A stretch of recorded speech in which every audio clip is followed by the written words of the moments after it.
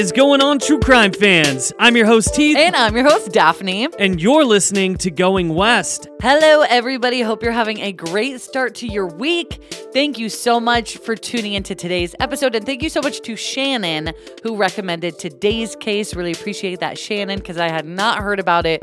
But this is a really wild story. So thank you, everybody. And we're hoping that we're not going to butcher some names, some German names. There's not too many, luckily, but we did our research. So hopefully we'll say them right today for you guys. Gutnin. I don't think that's it. Damn it. All right. All right, guys. Well, this is episode 261 of Going West, so let's get into it.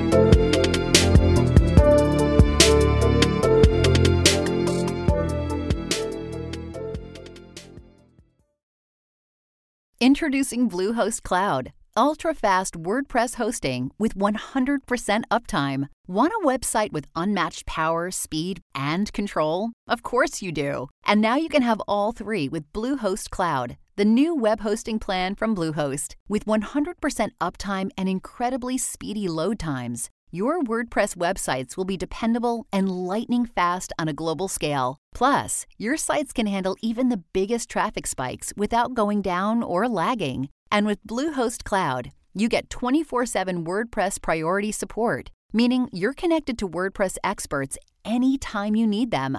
Not to mention, you automatically get daily backups and world-class security. So, what are you waiting for? Get Bluehost Cloud today by visiting Bluehost.com. That's Bluehost.com. We've got a very different kind of sponsor for this episode, The Jordan Harbinger Show, a podcast you should definitely check out since you're a fan of high-quality, fascinating podcasts hosted by interesting people. The Jordan Harbinger Show covers such a wide range of topics through weekly interviews with heavy-hitting guests.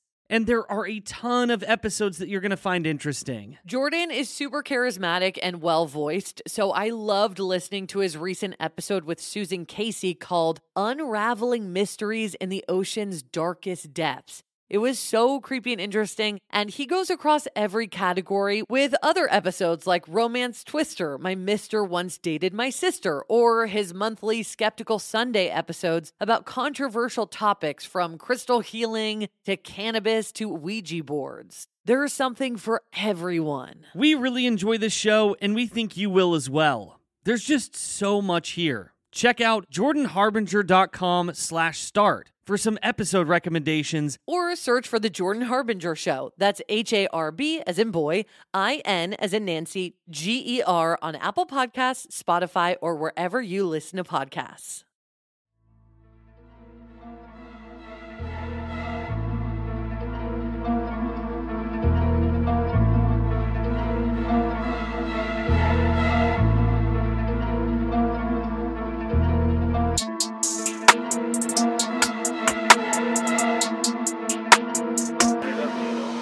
In December of 1998, a 21-year-old German woman studying at Yale turned in her senior essay and prepared for a pizza party.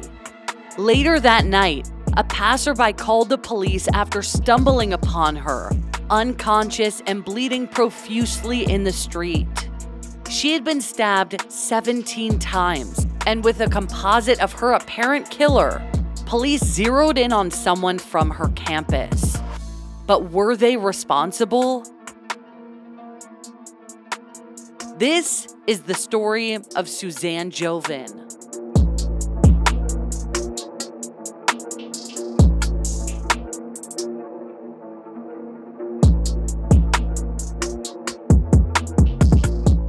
Suzanne Noella Joven was born on January 26, 1977 in Göttingen, Germany, and her parents, Thomas Joven and Donna Joven, were a prominent couple in the science field in particular. Her father, Thomas, was born in Argentina and completed his undergraduate studies in biology at the California Institute of Technology before receiving his MD from the prestigious Johns Hopkins University. And he went on to become a molecular biologist and physicist. And while in undergrad, he even wrote a letter to Martin Luther King Jr.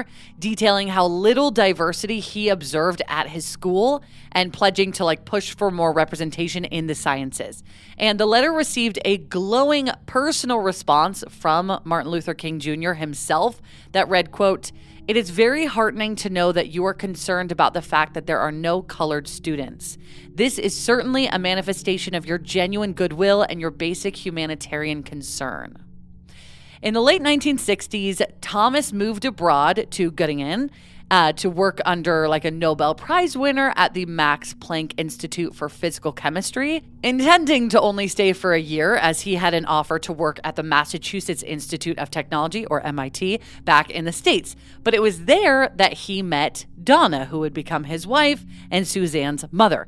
Now, Donna was also born and raised in the States and attended Yale for her PhD in biochemistry. She then spent 2 years as a research fellow at Stanford University before being scouted for the Department of Molecular Biology at the Max Planck Institute in Göttingen alongside her future husband, Thomas.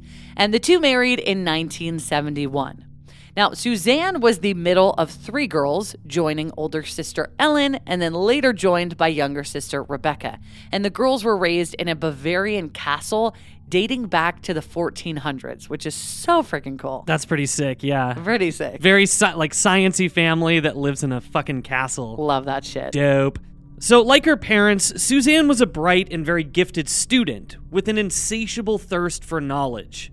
She grew up speaking English and German, and her family traveled frequently, opening her mind to all different types of backgrounds and cultures, which had a very huge bearing on her empathy and understanding of the world. And it also shaped what she wanted to do with her life after she graduated from university.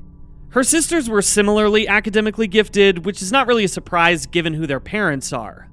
And Ellen graduated from Harvard in 1987 with a degree in German studies before attending UCLA for her master's in comparative literature.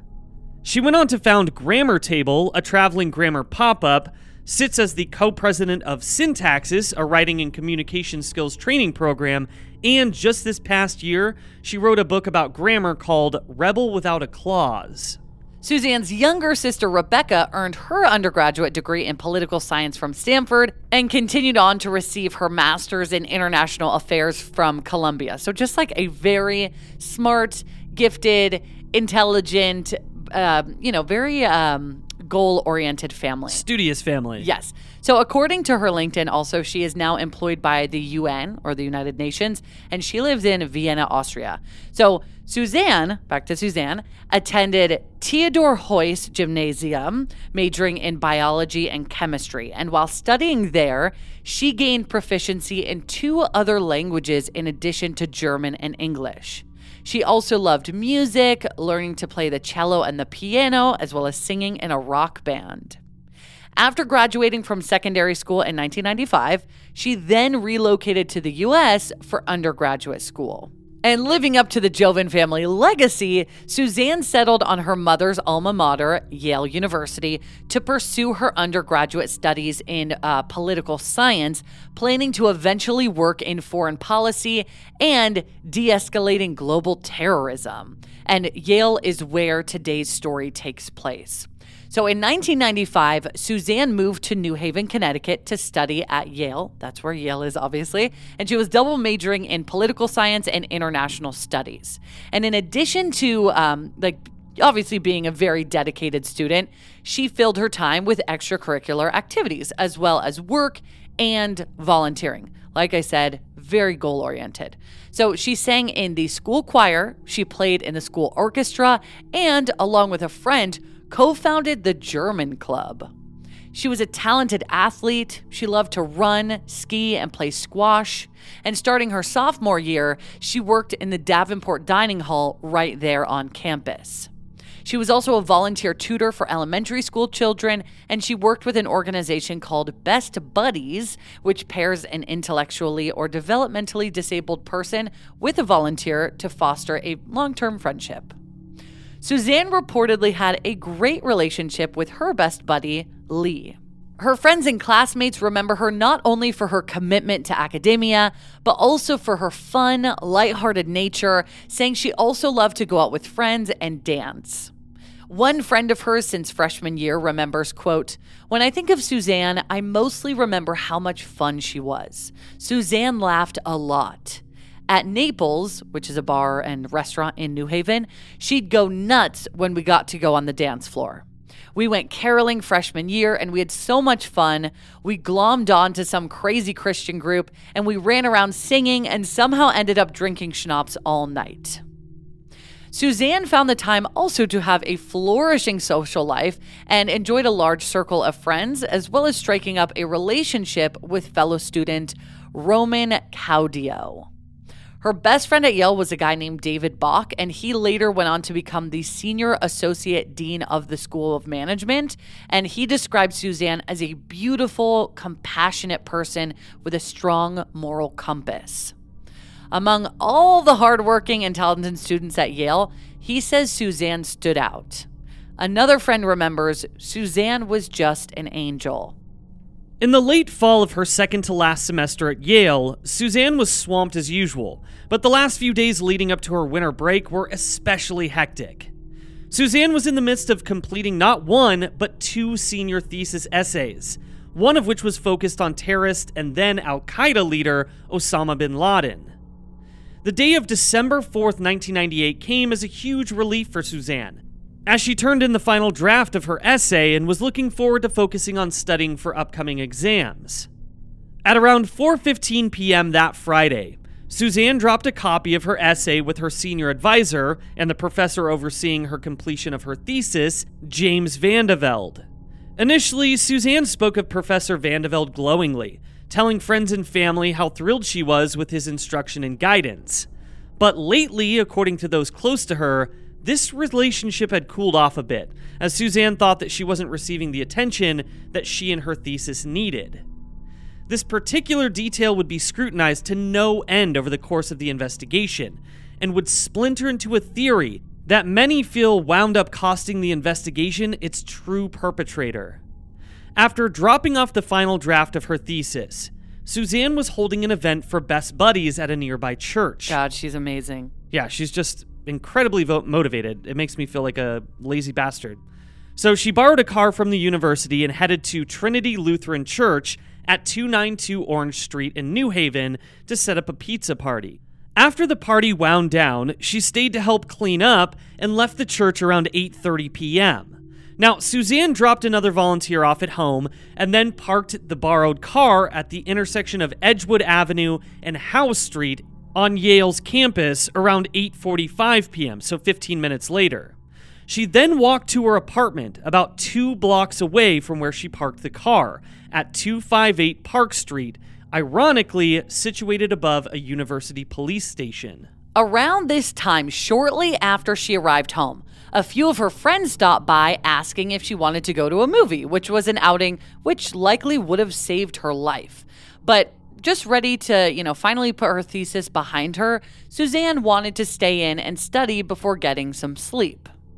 At 9:02 p.m., she logged into her Yale school email account, sending an email in German to a female friend, telling her that she had loaned a set of GRE books, or graduation requirement exam books, to a friend, and that she needed to run out and get them back. She explained that she would then leave them in the lobby of her apartment building for this friend to pick up. She sent this email around 9:10 p.m. and didn't mention who had borrowed the books or where she would be picking them up from that evening. At around 9:15 p.m., so 5 minutes after sending this email, Suzanne left her apartment again to drop off the keys to the car that she had borrowed and presumably to retrieve the books. She was wearing a maroon fleece pullover, jeans, and hiking boots this night, and it was either never known or never announced who had the books in their possession at the time. So this is something that we do not know. After dropping the keys off at one of the campus police stations near the Phelps Gate on Yale's old campus, she bumped into an acquaintance named Peter Stein. Their conversation was very quick and just unremarkable, and Peter remembered later, quote, "She did not mention plans to go anywhere or do anything else afterward. She just said that she was very, very tired and that she was looking forward to getting a lot of sleep." And he remembered that Suzanne didn't seem to have anything with her except for a few sheets of paper that she was holding. Obviously, he's not really paying attention to what she's got going on. It's just a very short conversation. But looking back, he didn't remember her holding any books or anything like that, just some paper. Right. So 15 minutes later, around 9:30 p.m., a female student who had been attending that evening's Yale versus Princeton hockey game on campus left the event early and spotted Suzanne walking. Now, it was an important game. The Yale Bulldogs and Princeton Tigers are massive rivals, and it was heavily attended. Now, this student didn't actually know Suzanne, but once news spread of the tragedy that we're going to talk about, she came forward to say that she was sure that it had been Suzanne Joven that she had seen out walking that evening, one of the last to see her alive. Suzanne was headed down College Street towards Elm Street. Something to note, this was reportedly not the most direct route back to her apartment, which likely means that she had either gotten sidetracked by someone or something, or that she was running another errand, such as picking up the GRE books. At the same time, this student noticed two other people in the vicinity, both men. One she described as dark-complected and wearing a hooded sweatshirt, and one that she described as blonde, muscular, dressed sharply, and wearing a green jacket and glasses. This man had been walking just a short distance behind Suzanne. It's been speculated that Suzanne may have been waiting there to meet someone, perhaps to pick up the books, or for some other reason unknown to anyone but her. It's also possible that she was simply stopping to look at the Christmas decorations that had gone up in the area. But the next time a witness would see her, it would be too late.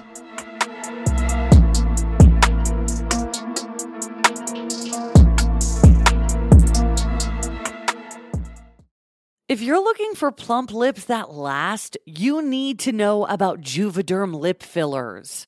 With Juvederm Volbella XC and Juvederm Ultra XC, your lip look, whether it's subtle or bold, can last up to 1 full year with optimal treatment and no additional maintenance. Find a licensed specialist and see if it's right for you at Juvederm.com today. That's Juvederm.com. Add fullness to lips in adults over 21 with Juvederm Volbella XC or Juvederm Ultra XC. Do not use if you have severe allergies or a history of severe allergic reactions, or if you are allergic to lidocaine or the proteins used in Juvederm. Tell your doctor if you have a history of scarring or taking medications that decrease the body's immune response or that can prolong bleeding.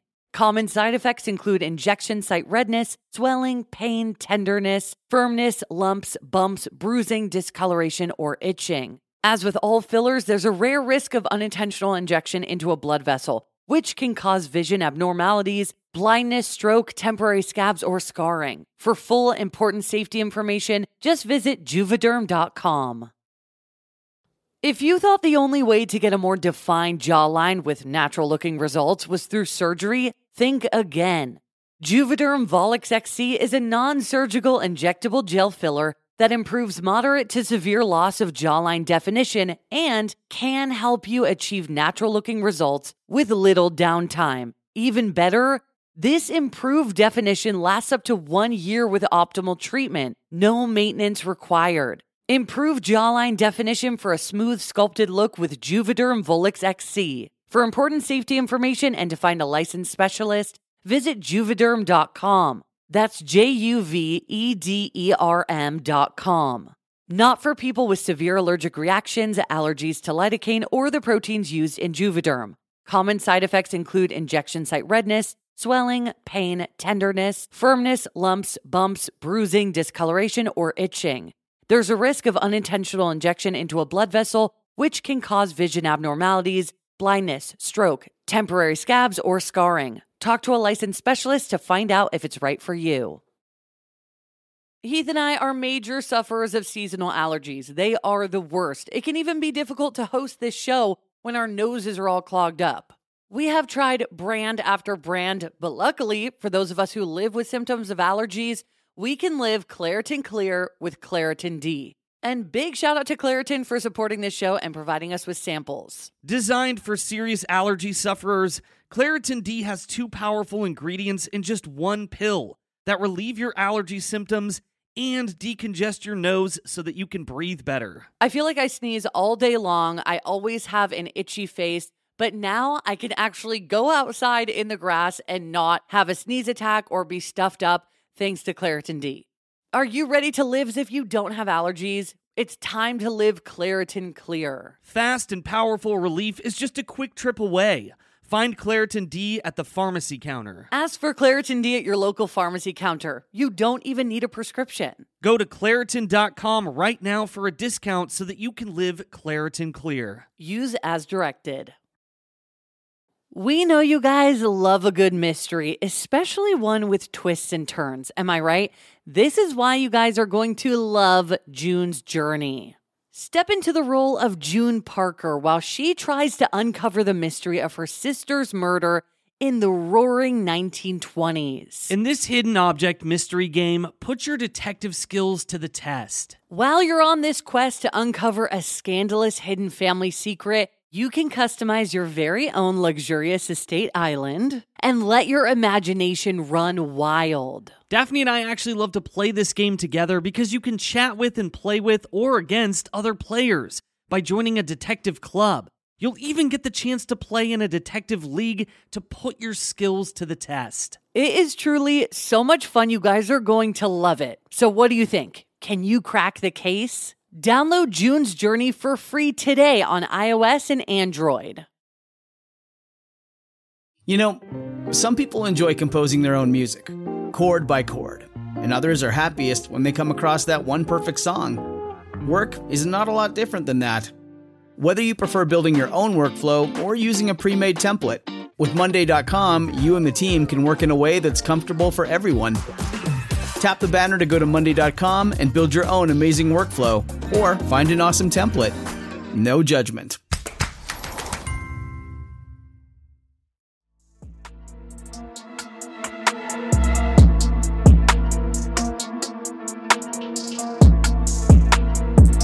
Between 9:55 and 9:58 p.m., less than 30 minutes after Suzanne had been seen walking across campus, a motorist called 911 to report an injured woman. Police arrived at the scene just 3 minutes later to find a shocking sight. Suzanne Joven was face down in the grass between the sidewalk and the road, her feet overlapping the street. She had been stabbed 17 times in the back of the head and the neck. Her throat had been slit, and she was bleeding rapidly. I mean, this was a brutal attack. Yeah, this seems like a very personal attack, it would appear. I totally agree. And one of the blows to her head was so forceful that the tip of the blade was actually lodged in her skull. She was found just under 2 miles or about 3 kilometers from where she had last been seen, which, given the frame of time, was possible to accomplish on foot, but it would also be possible that she was transported in a car, which would make the search for her killer even more complicated. 21-year-old Suzanne was rushed to the Yale New Haven Hospital, but was pronounced dead at 10:26 p.m. So in less than an hour, Suzanne went from just running errands on campus and heading home for a quiet night in to being violently murdered, and her attacker was nowhere to be found. Police initially thought that robbery may have been the motive, and for a relatively small city of just over 120,000 people, the crime rate of New Haven was surprisingly high. According to recent statistics, the likelihood of being a victim of property crime in New Haven is just 1 in 28. But in Suzanne's case, this had probably not been the motive because she hadn't been wearing a purse or a backpack. And the only items of value that she had on her person were her earrings, watch, and a single dollar bill in her pocket, all of which were found on her when she was found.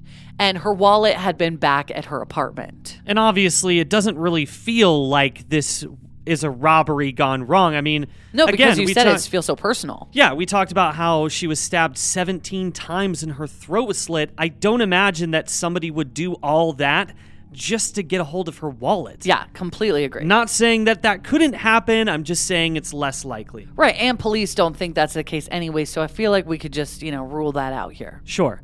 So Suzanne was found near the corner of Edge Hill Road and East Rock Road, just under 2 miles or about 3 kilometers from where she had last been seen, as Daphne mentioned.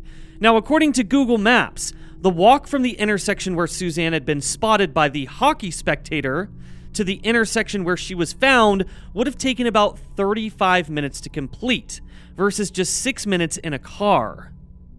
Neighbors and residents of the area were absolutely shocked at this horrifying turn of events. This Yale-adjacent neighborhood was called East Rock, an affluent and beautiful area of New Haven that attracted professionals, families, professors, and the fortunate Yale students who could afford to live there. Characterized by quaint brownstones and considered very safe, one reporter even called it an enclave of yuppies. One resident who was interviewed by Vanity Fair about Suzanne's murder, Lazoon Oxley, said, quote, "We have lights on every single street here. It's not secluded. I just couldn't imagine that anything like that could happen. Number one, in the neighborhood, and then certainly not there." Lazoon could actually see the spot where Suzanne was found from her home. It was just across the street. She recalls the exact evening that Suzanne was killed. Lazoon normally kept her kitchen door open, but for some reason that night, she shut it, and believes now that if she hadn't, she may have seen or heard something that could have led police to their culprit. Lazoon recalls, quote, "As soon as I opened the door, a police officer said, 'There's a lady down.' The body was right next to that tree. She was face down. Her feet were almost in the street. We call that grassy area the parkway. The body was across the parkway at an angle. She looked to me as though she was trying to get to that house and didn't make it." Others interviewed in the neighborhood remember the evening of December 4th, 1998 being unseasonably warm, and that many were strolling the well-lit, manicured streets of East Rock that evening.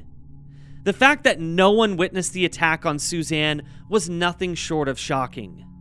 Multiple neighbors reported hearing a verbal altercation between a man and a woman, followed by a woman's scream around 9:45 p.m. Yet no one actually saw anything. So at least people did hear, so they can kind of pinpoint a time frame, even though, she was found so quickly anyway. But it is just crazy that nobody saw this happen. And very interesting that she, lived above this police station, and that this area that she was found in is particularly safe. Yeah, exactly.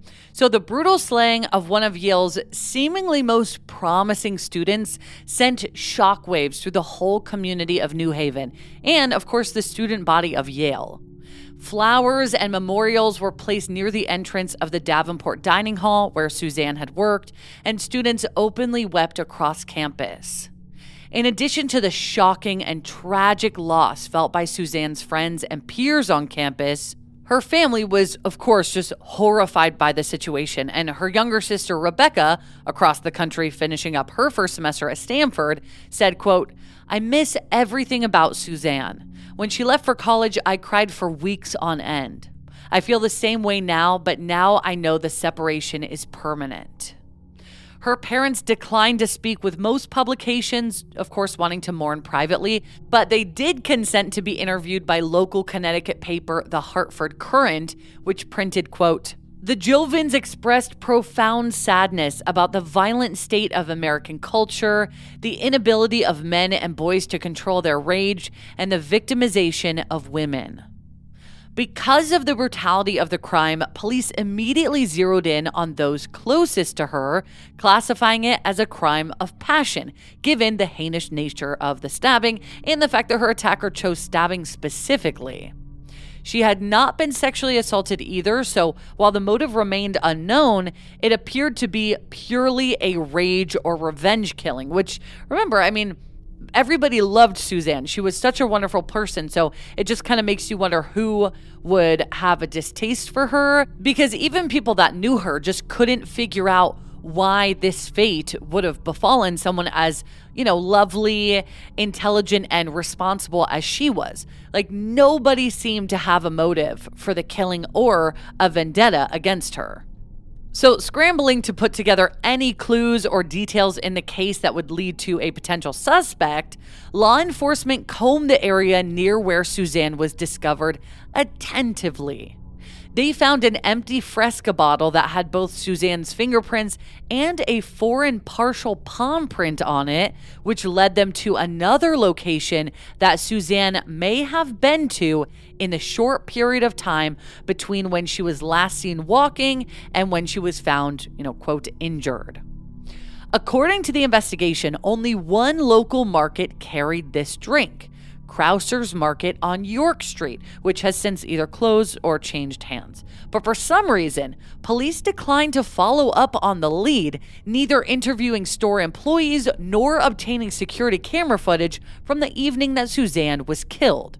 So I think to a lot of us, this feels like a big oversight. We're not sure why this wasn't done, but unfortunately, it just wasn't done. And in what is now considered maybe the most promising lead, because it connected the mystery blonde man spotted by the student leaving the hockey game to the scene of the crime, a female motorist recalls seeing a man running from the area that night. She had been driving down Whitney Avenue, which is just one block east of where Suzanne was found, and she described seeing a man running to her passenger door, pressing his face against the window and peering inside at her before fleeing the scene. Oh, that's extremely creepy. Very creepy. So scary. So the driver remembered him being a white man who was muscular and wearing a green jacket. Ding ding. Many believe this man, who is also believed to have been the man spotted walking behind Suzanne near the hockey rink, to be her killer. So much so that the only known suspect's friend actually produced a film about the theory called The Green Jacket Killer. But this mystery person has never been identified. So who was the only known suspect?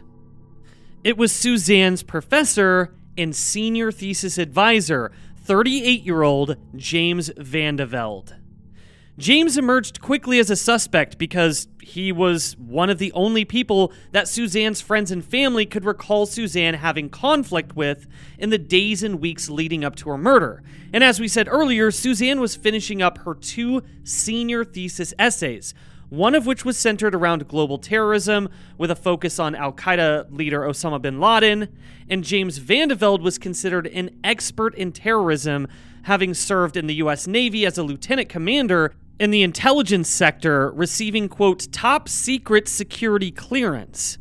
James served for 5 years, living and working in Singapore, Belgium, and Panama before he left to serve as the dean of Yale University's Saybrook College, which were residential dormitories on campus. James was by all accounts beloved as a dean and a teacher, and some of his students remember him going to bat for them when their dorm was infested with rats. Maybe he should have used a bat in that scenario. Sorry, that was fucking stupid. Others recall that he would cook homemade meals for them, and he oversaw close to 500 students and made a point of knowing each of them by name. This is interesting because we have covered cases before where a professor is looked at, and usually when this is the case, we did Katie Benoit's case a few months ago, and that professor, he had sexual assault allegations against him, or kind of just inappropriate behavior towards students. So it's interesting that he doesn't have that. So it just makes you wonder how viable of a suspect he really is. Not that he couldn't have hidden that kind of behavior, but people just had really good things to say about this guy. Yeah, and what's really interesting here is that rumors were actually swirling around campus that he had worked for the CIA, but others remember him a bit differently, that his time working in sensitive government intelligence made him too uptight, and that he had trouble forming genuine connections with people because he was distant and socially awkward. One former student also said that he connected better with male than female students, remembering, quote, men had a better rapport with him because he played on some intramural teams. For women, it was more difficult. He wasn't particularly friendly. Another of his students was questioned by police about his relationship with Suzanne and claimed that he never would have done anything inappropriate with a student. However, he had noticed them. In an interview about James later, she said, quote, "There were no rumors of him having problems with women or relationships with students. He said that it was odd being a young guy as a dean, seeing all these freshmen who are so beautiful, and that it's hard not to notice. They wanted to know if I had had an affair with him. I told them that I had not." Now, while this account had not been confirmed or denied from the New Haven Police Department, an account also emerged after Suzanne's murder that James had been stalking a local television reporter whom he was dating, and that she eventually filed a police report because she was so disturbed by him. And there it is. Yeah, and again, this is pure conjecture, but it was damning evidence considering what he was being accused of at this point. And the only person with whom Suzanne had had any recent conflict with at all, at least known to the public or police, was James. So the police really zeroed in on him as their person of interest. Like, they just got super narrow-visioned here. And Suzanne had initially been thrilled to have his guidance on her essay on terrorism, of course, given his background in security. But according to friends and family, she had become less enamored with him as time went on, claiming she thought that he was blowing her off. And this probably had less to do with personal reasons and more to do with all the other students that he was advising. But Suzanne was disappointed, and she explained the situation on the phone to her mom and told a few friends about it as well. However, her friends and family believe the claims were really blown out of proportion and that police glommed onto these claims simply to have a finger to point. Yeah, and also, is this a motive for murder? I don't know. Well, that's another thing too, is she felt like she wasn't getting enough attention. It wasn't like, oh, he's being really too much. Yeah, it wasn't on like me. it wasn't like he was not getting the attention that he was seeking from Suzanne, and that's why he killed her. Yeah, like, how is ignoring somebody a motive for murder? Or not ignoring somebody, but not giving somebody enough time of day a motive for murder. But I think because it was looked at as an issue for Suzanne, even though it was the opposite of him coming towards her, if that makes sense. Well, it's like when there's not enough like scenarios in Suzanne's life that make you consider why someone would want to murder her. Like, if there wasn't enough enemies in her life, they're just really looking at like the one scenario in her life that she was possibly a little upset by, and they're like, oh, well, that's got to be the guy. Yeah, we got to make this fit. Yeah, we got to find a connection here. Which I get if you don't have a lot to work off of and you don't have any suspects in your mind. You try to make something work, but it's also like, don't make it work to fit your narrative if it's not the narrative. Sure, and I don't know James personally, so I really can't say, what his character's like or what he was like with students, but, we just gave you the facts about what other people thought about him. And of course, look into him by all means, but what was disappointing for her family is that Suzanne had never voiced any concerns that James made her feel uncomfortable or that he was, like we're saying, predatory towards her in any way. Yet police are really looking into him and maybe missing out on somebody else who actually did it because they're focused on somebody who probably maybe did not do it. But anyway, so he may not have been the most congenial person on campus, but of course the claims were largely speculation. And there was no evidence of a romantic or sexual relationship between Suzanne and James, for anybody who's wondering. And Suzanne had actually happily been dating her boyfriend Roman for 3 years. Yeah, so on December 8th, 1998, 4 days after Suzanne's murder, James Vandeveld was brought in for questioning. Now, while police had no actual evidence connecting him to her body or last known location, he loosely fit the description of the man seen by multiple locals in Suzanne's vicinity that night. While being questioned, James offered to submit a DNA test to let investigators search his car and to undergo a polygraph test, but the police declined to take him up on it. That's just weird. Yeah, which is really weird. He's like, I'm trying to help with the situation here. So James, who was 39 at the time, told the Associated Press, quote, "I wasn't a boyfriend, ex-husband, a work colleague. I had no argument with her. My DNA was not at the scene. I was not seen at the scene. However, with the amount of rumors circulating the campus, Yale made the decision to suspend his spring semester of classes, telling him that it was going to cause too much of a distraction for their students. Yeah, because now there's all these rumors circulating that he could have murdered a student, which is so sad because if he's innocent, his career is being ruined for absolutely no reason. Yeah, it's basically over because he's a person of interest at this point. Not saying that police shouldn't have taken those steps because they should have, but I don't know. It feels a little rough in that scenario to just But also, if you really think he didn't, or if you really think he did it, wouldn't you jump through all the hoops with him, like giving him a polygraph test? Like, did they not give him one because they thought he was going to pass? Yeah, I don't know why. And then that means they have to put him to the side? Yeah, I don't understand why that wasn't done. Yeah, I mean, this kind of just goes to show you how shitty this investigation is. Yeah, so on January 11th, 1999, the New Haven Police Department announced that they officially considered James Vandeveld a suspect in the murder of Suzanne Jovan. But nothing ever confirmed this connection, so there was very little forward motion in this investigation. James later described struggling for years to find steady employment again, and felt as if his life in New Haven had been basically ripped away from him. Yeah. He took adjunct positions until 2004, when he joined the State Department as a counterterrorism expert and analyst. James filed lawsuits against both the New Haven Police Department and Yale University, winning both of those. He's now married with 2 children and is teaching full-time once again. And get this, there have not been any other persons of interest or suspects in this case, at least none that have been announced to the public by the New Haven police. And initially, police considered Suzanne's best buddy, Lee, from the organization for which she volunteered, but Lee was found to be with his caretaker at the time, so it wasn't Lee. And they also considered her boyfriend, Roman, but Roman had been in New York that day and at the time of Suzanne's murder had been on a train back to New Haven.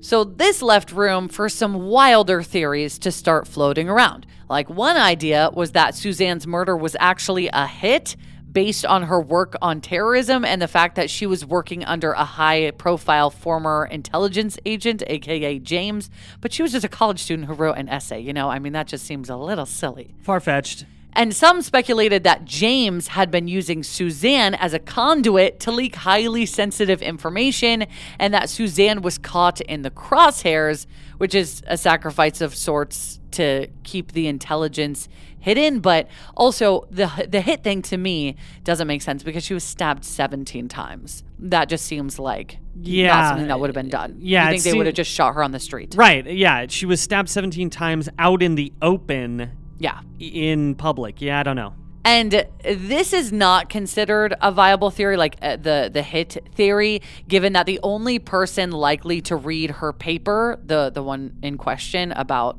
Al-Qaeda and Osama bin Laden, was James himself.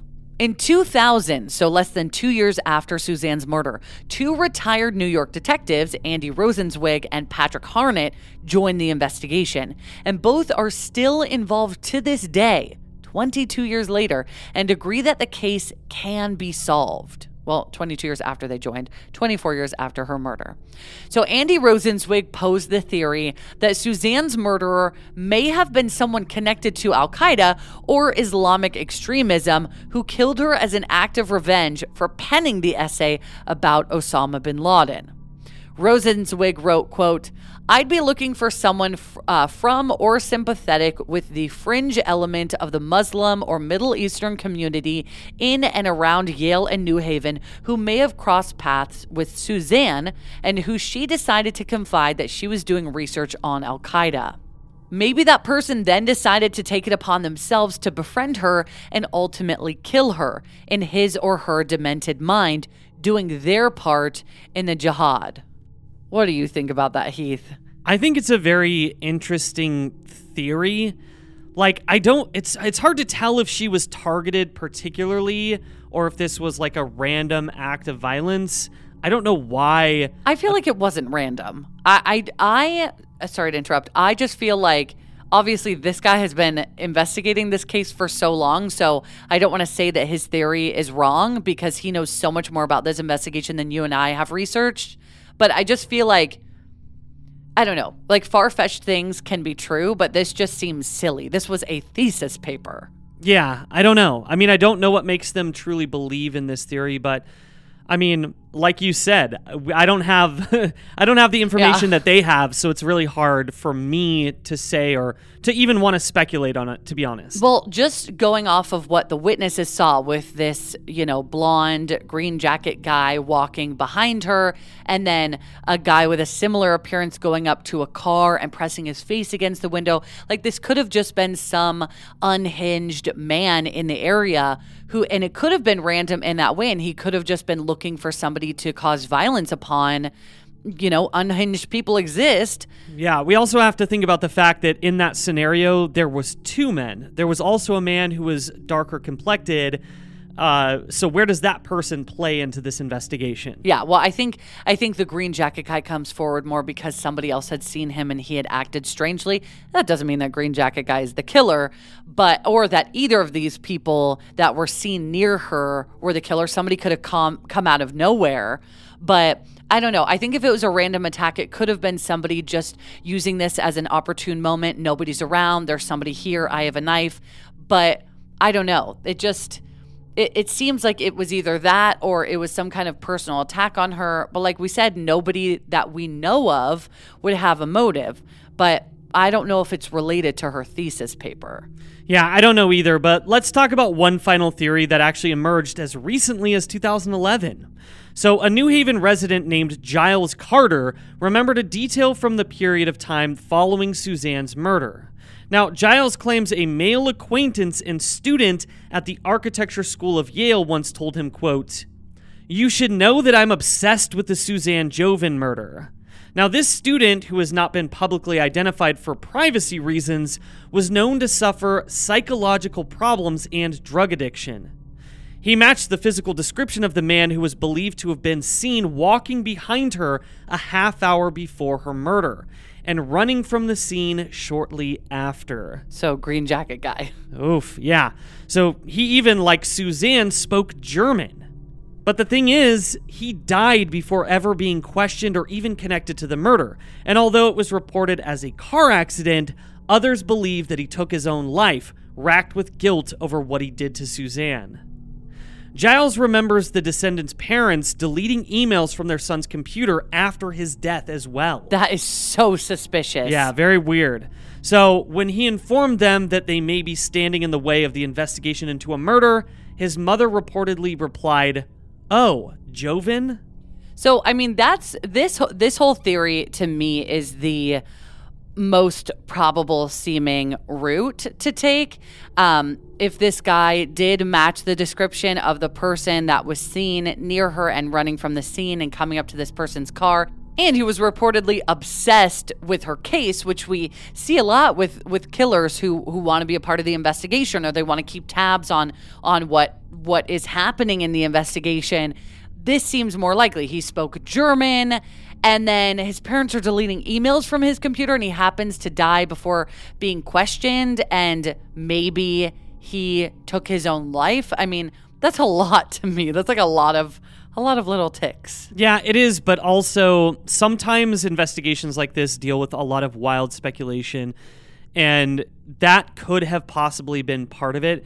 Like when something like that happens, it's like these theories get thrown out there, but really the problem is that there wasn't any DNA evidence. There wasn't any physical evidence. It was just a few witness reports saying that they saw this person who was wearing a green jacket. But at the same time, we don't even know if Green Jacket Guy is the killer. So really, they kind of just don't have anything here. Well, yeah, that's why this is hard, because we can speculate till the cows come home, but we don't have enough to actually connect any of it. But I do think this is interesting because something I meant to mention earlier is that she did have a boyfriend. I mentioned that, but she had a boyfriend. They were dating for 3 years. So is it possible that somebody like this guy, whose name we do not know, could have been obsessed with her at school? If they both spoke German, for example, maybe he was a part of the German club and he, kind of had a liking towards her, but she rejected him because she's in a relationship. And so that we see that a lot of just kind of seeking vengeance for rejection. That's a huge motive for murder. Absolutely, it is for sure. But I don't know if this I just made that up. I don't know if this guy had been rejected by her. Like, that is totally a speculation. But also, one other thing that we know is that she wasn't sexually assaulted. Well, maybe there was no time, or maybe that wasn't the motive to sexually assault her. Maybe it was just, I am so upset that you rejected me that you know what I mean? Like, I don't know. They were in public. They were on the street. I mean, you could think of a million different scenarios, but unfortunately, it wouldn't get us any closer. Yeah. So, I mean, it's tough because there was so much attention put on James, and it doesn't seem really like James was behind this, where it seems like some other people could have slipped through the cracks. Sorry, not to cut you off here, but... Cool. No, but the fact that I still think that it would be interesting to have James's DNA, since he did offer it in the first place and they never tested him for it. Yes, I'm glad you brought that up because I forgot to mention that earlier when we talked about the polygraph. But yeah, I mean, they should have tested it just to close that door. Right. I mean, I don't know why that wasn't done. But he did offer, He wasn't hiding and saying, I'm going to get a lawyer. I don't need to give you my DNA. I'm innocent. He said, I'll give you my DNA. I'll give you a polygraph. And they just didn't do it for whatever reason. So it's very disappointing. So Suzanne's parents posthumously accepted the Elm and Ivy Award on what would have been Suzanne's graduation day. This award commemorated outstanding contribution to the cause of strengthening the relationship between the city of New Haven and Yale University. A scholarship fund was also established in her name, the Susan N. Joven Memorial Fund. And in its first year, the fund donated its funds to Best Buddies, which again is the organization that was especially close to Suzanne's heart. Tragically, Donna and Thomas, now in their 80s, are still awaiting answers in the death of their daughter over 24 years later. They said sadly, quote, "For us, there remains a void in our life that can never be filled." They are especially mournful of the contribution that she would have made in the world, saying, quote, "She believed in the sanctity of every human being and the responsibility to help those in need. How obscene that her own life was so brutally extinguished." Yale University and the city of New Haven are still offering a combined $150,000 for information leading to the apprehension of Suzanne's murderer. If you have any information about the murder of Suzanne Joven, please call her dedicated toll-free tip line at 1-866-623-8058.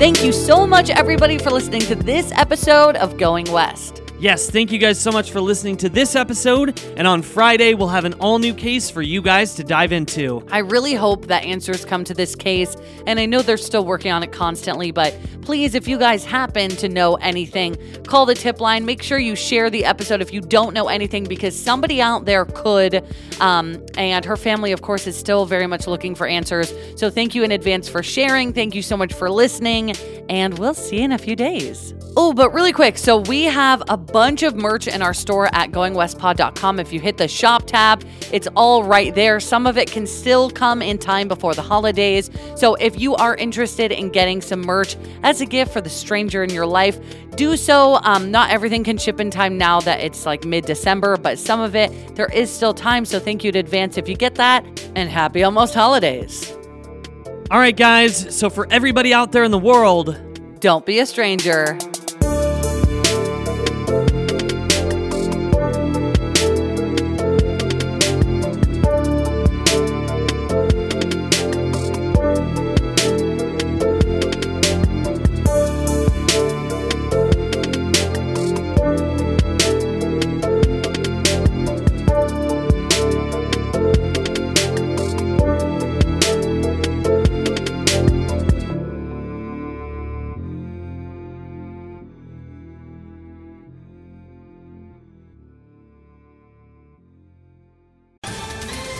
Ohio, ready for some quick mental health facts? Let's go. Nearly 2 million Ohioans live with a mental health condition. In the U.S., more than 50% of people will be diagnosed with a mental illness in their lifetime. Depression is a leading cause of disability worldwide. So why are some of us still stigmatizing people living with a mental health condition when we know all of this? Let's listen to the facts and beat the stigma. Ohio, challenge what you know about mental health at beatthestigma.org.